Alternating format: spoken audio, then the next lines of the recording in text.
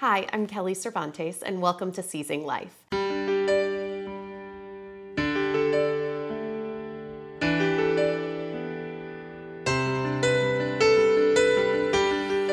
My guest today is Stacy Piggott. Her experience as the current research chair for Citizens United for Research in Epilepsy, CURE, gives her the unique ability to help make epilepsy research more accessible, which is our topic for today. Stacy is the mother of Evan, Henry, and Ava. Additionally, she is the chair-elect for CURE. Stacy, thanks so much for coming back and chatting with us again. Glad to be here. So, tell us about your role on the research committee with CURE. So I'm currently the research chair of the research committee. It's a group of board members, non-board members, past board members, thought leaders that usually have some kind of personal connection to epilepsy, and they help kind of guide and give us feedback on our research programs in helping provide us with a consistent patient perspective in the research. Which I think is important to note because, while CURE is very focused on research, it's very, it's patient-focused research, patient-centered research that is really the goal and the mission of CURE's research. Your background is in education. How did you find a passion for the research side of this disease? It was really nurtured at about 2 a.m. Like a lot of other epilepsy parents, when you get that diagnosis, and you not only get the diagnosis, but in most cases it's, well, we don't know why your child has epilepsy. And you get that first medication, which so many of us unfortunately have experience with our child failing on that medication, and you take out the pamphlet and you see, we don't know why this medication may or may not work, or here are all the side effects that may or may not happen. And so as a parent, and especially understandably busy as all of the clinicians are, your access to the doctors and the nurses, you usually come in with so many questions, and a lot of them are so heavy that you find yourself in the middle of the night unable to sleep and trolling the internet trying to find any answer you possibly can. So that's how it started for me, of just seeking out answers and realizing that in that research, sometimes I could get answers, but usually it just caused more questions and just continued to drive that process. What advice do you give to the parents out there who find themselves scanning these research papers at 2 a.m. and not really being able to make heads or tails of it? For myself, I was very lucky to have some mentors within CURE who really answered some of those basic questions like that you're asking me right now. For starters, you have to have a healthy acknowledgement that you are not a neuroscientist. You will never be a neuroscientist, and there are just some things you need to let fall away, that you are not going to be able to compete in understanding with someone with a scientific background. From there, I think it usually starts too with, what's your motivation? What are you looking for? I always find if I'm targeted in what I'm looking for, I read the research better. If I am looking up a specific medication and what interactions may be with other medications, or what the mechanism of that medication is working, whatever it may be. If I'm looking at mechanisms of epilepsy, if I'm looking at something specific on, say, genetics, that it just really helps. I always start with looking at the abstract. That introduction to the grant is usually kind of a lay summary of what that research proposal is about. Lean onto that heavily and really dig deep into that. So that kind of abstract, as well as the conclusion, are where I'll focus my energies. One thing I've also learned from a lot of other mentors was, look at the model. Is it a mouse model, for example? Well, mice epilepsy and human epilepsy are not always the same thing. So you also have to recognize that, some studies can be impacted by the model that they're using.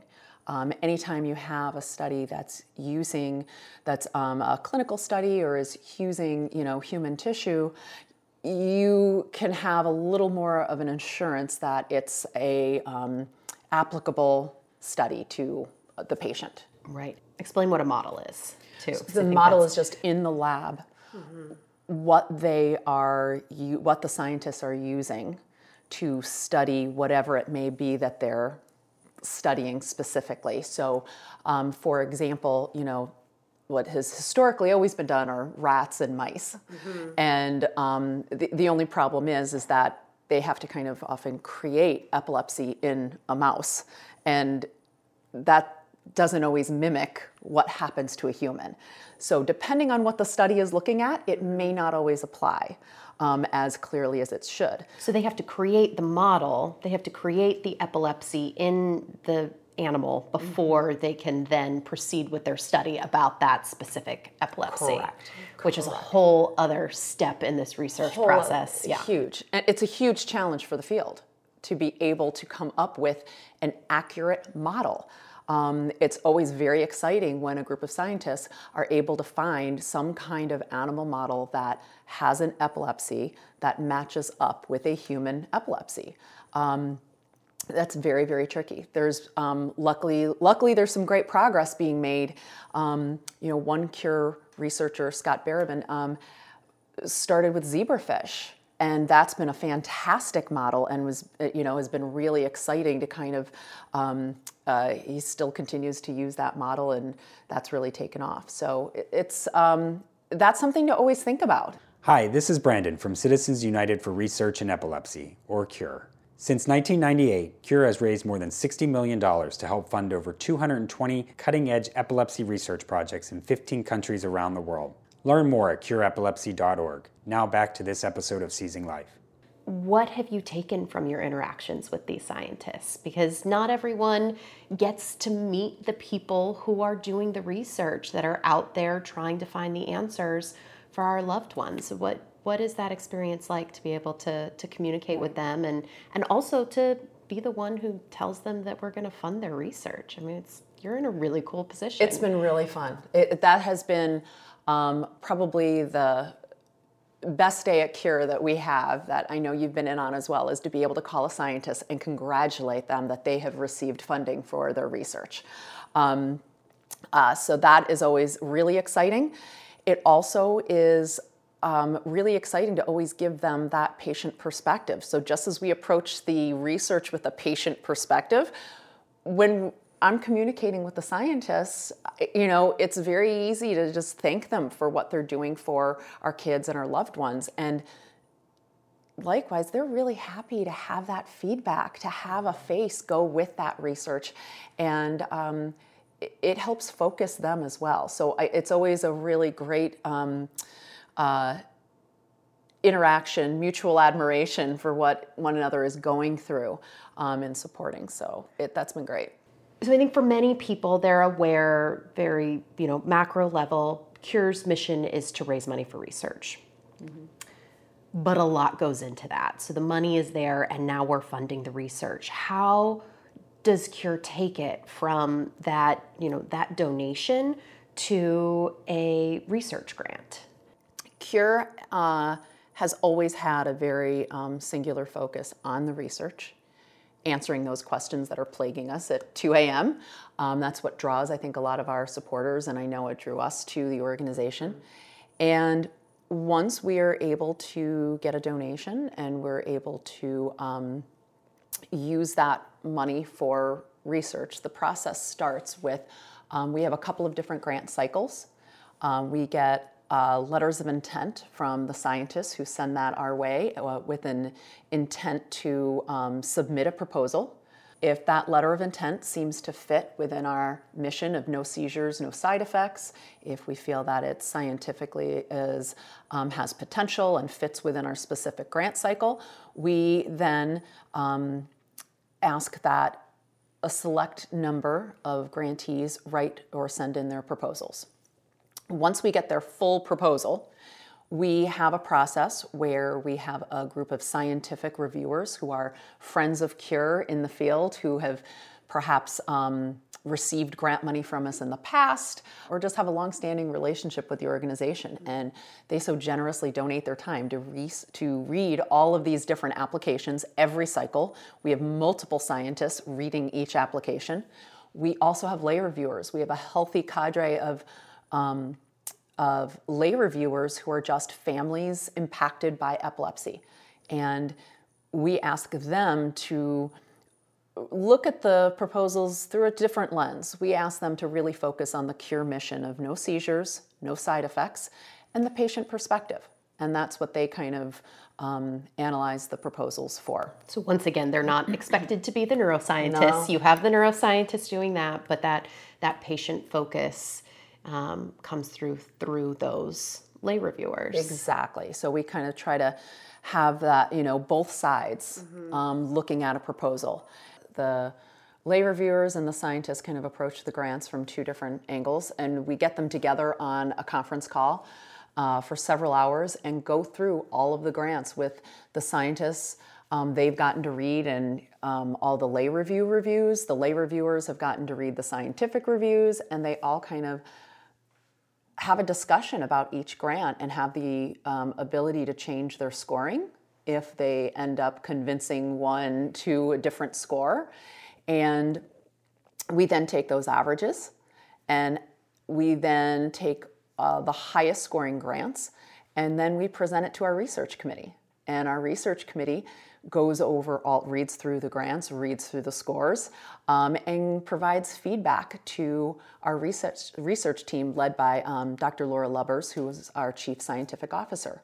And so the research committee is able to provide another layer of feedback. And from there, Laura is able to kind of make a recommendation on what we fund, taking into account all the scores, all the reviews, and then makes a recommendation to our board of directors. And then our board of directors, who also have access to looking at the grants and whatnot, then vote to approve those grants. So it's a big process. So there's so many people involved just to get from point A to point B, and this is happening in multiple cycles a year. I mean, that's just but it's incredible to me that many people are involved in the decision, that the process is that thorough, and that through this, Cure funds some of the more out there research, I would say, not necessarily your standard NIH grant, shall we say. The research that may be a little more difficult to find funding, but is still really exciting. We have always sought to fund what we would call gaps in the field and look at things that other people are not, certainly maybe wanting to look at, but just don't have the funds and ability to do so. Very early on, funding research into SUDEP was huge, absolutely huge. And through some really strong leadership by people like Jean Donalty and Gardner Lapham, we were able to really address SUDEP within the field. And I think that one of the first things that we did, that usually Cure funds a lot of studies dealing with epileptogenesis, which is the mechanisms of how epilepsy starts in the brain. But one of the early things that we funded was a big SUDEP registry in Canada. Canada was just given their healthcare system, they had a better mechanism for tracking patient data. And while we usually go a little more scientific on our grants, because there was such a lack of information about SUDEP, just being able to track patients who had sadly succumbed to SUDEP was really desperately needed in the field. And Cure was able to fund that. The great scientist Elizabeth Donner in Canada. So that's one example where we've found an early impact and did something that other groups were not doing. As I had mentioned before about funding, zebrafish as a new model. Tons of examples where Cure has looked for gaps and funded things that at the time were a gap, but have ended up becoming a major part of the field that is able to be taken up, for example, by NIH. A lot of times we take a lot of pride when we're able to fund a group that almost seed a group that can come up with the pilot data so that they then are able to apply to NIH and get even more funds and really let the research take off. So to our supporters who are interested in learning more about the research or educating themselves or getting involved, what ways can they do that? You know, I always found that there's really a couple of different ways that you can have an impact. For myself, in having all these questions around epilepsy, I found, and we all know the total loss of control you have when you have a loved one with epilepsy. It is happening at any time. It just overtakes your entire family, your entire life. And having an outlet where you can contribute, where you can make a difference, helps to give you a little bit of control in an uncontrollable situation. I couldn't agree more. And to really make an impact, it's not just about reading the grants and educating yourself and learning about it. It's using that research to also make yourself a better advocate for your loved one. Ask better questions of the clinicians when you're talking to them. You can, and that's why it's so critical too. When you have a clinician, you want to be an equal partner in that process and be able to advocate equally for your loved one of what medications they're on and so forth. There is that piece too, that in order to do such great research, we desperately need money to do it. And fundraising is a piece of that. So that's another way that you can really get involved. That if you want to see the research move forward and you want to have an impact, if someone wanted to be a lay reviewer for Cure, that's fantastic. We're always welcome to inviting new lay reviewers. And that is not a Chicago specific. Correct. Our lay reviewers are all over the country. All over. Yeah. Right. And so, but likewise, the research isn't going to happen if we don't have the funds to do it. Right. And organizing grassroots, from lemonade stands all the way through to big benefits, every dollar helps. And that has a big impact as well. The average epilepsy parent, caregiver, may not have all of the time in the world to be going out there and doing the research themselves. Mm-hmm. What resources does Cure provide that can help deliver the research to them? I think for starters, if people go on the Cure website, they can certainly go and look under research and can see a lot of the different things that we're funding. You can also sign up by your email to get some of our research summaries, and those are fantastic, where daily you can get an email summary of any new epilepsy research that has come out. And it's not just our donors who are relying upon those updates, mm-hmm. But we have a lot of our scientists who subscribe to those daily updates because they're using that as a way to get the latest news on epilepsy research as well. So it's really become an awesome way to kind of daily get just updated on what's going on. And then there's ways to dig deeper and read, mm-hmm. but it is provided with the name of the research and a very quick lay summary of what that research accomplished or what their successes were. So that's a really great way to go about it. We've talked about how exciting it can be to follow the research that's coming out. On the other side of that, have there been hard things that you've come across? Have there been challenges as you're watching the research come through, maybe that you didn't expect? I think the biggest challenge is that when you have these brilliant, dedicated scientists who are in the lab and in the universities, collaborating with lots of other scientists and whatnot, certain ideas, technologies, etc., obviously become incredibly intellectually stimulating to them. They're fascinating. They're, as you know, a lot of the scientists say, that's sexy science. They get just really drawn to it and think it's really cool. And it is amazing science. However, sometimes that sexy science does not work for a patient. And there have been so many times when we read something, we say, okay, that idea is so cool, or that's fascinating. But yeah, I don't think I would use a laser in that way on my kid's brain. You really I don't think you're going to convince a parent to sign their child up for that study, for example, or whatnot. That's where sometimes that patient perspective that we're able to provide becomes a really critical voice. Because if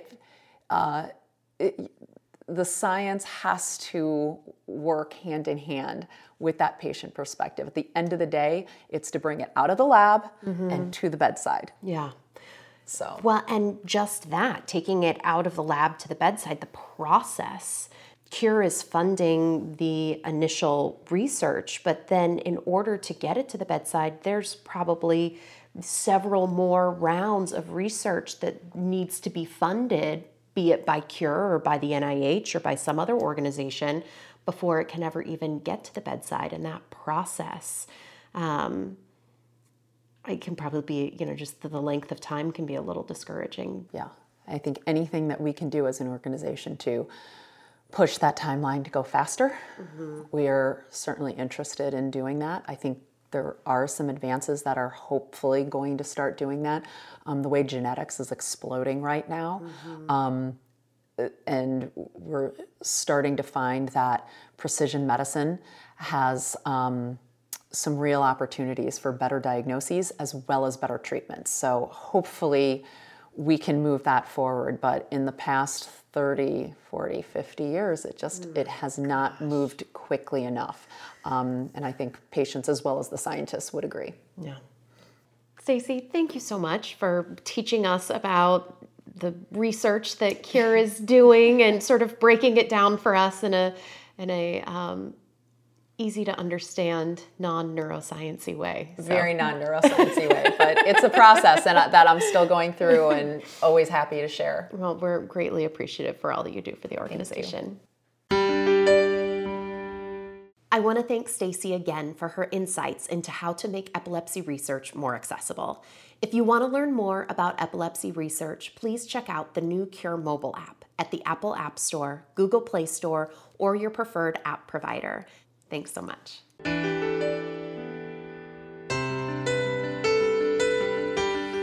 The opinions expressed in this podcast do not necessarily reflect the views of Cure. The information contained herein is provided for general information only and does not offer medical advice or recommendations. Individuals should not rely on this information as a substitute for consultations with qualified healthcare professionals who are familiar with individual medical conditions and needs. Cure strongly recommends that care and treatment decisions related to epilepsy and any other medical condition be made in consultation with a patient's physician or other qualified healthcare professionals who are familiar with the individual's specific health situation.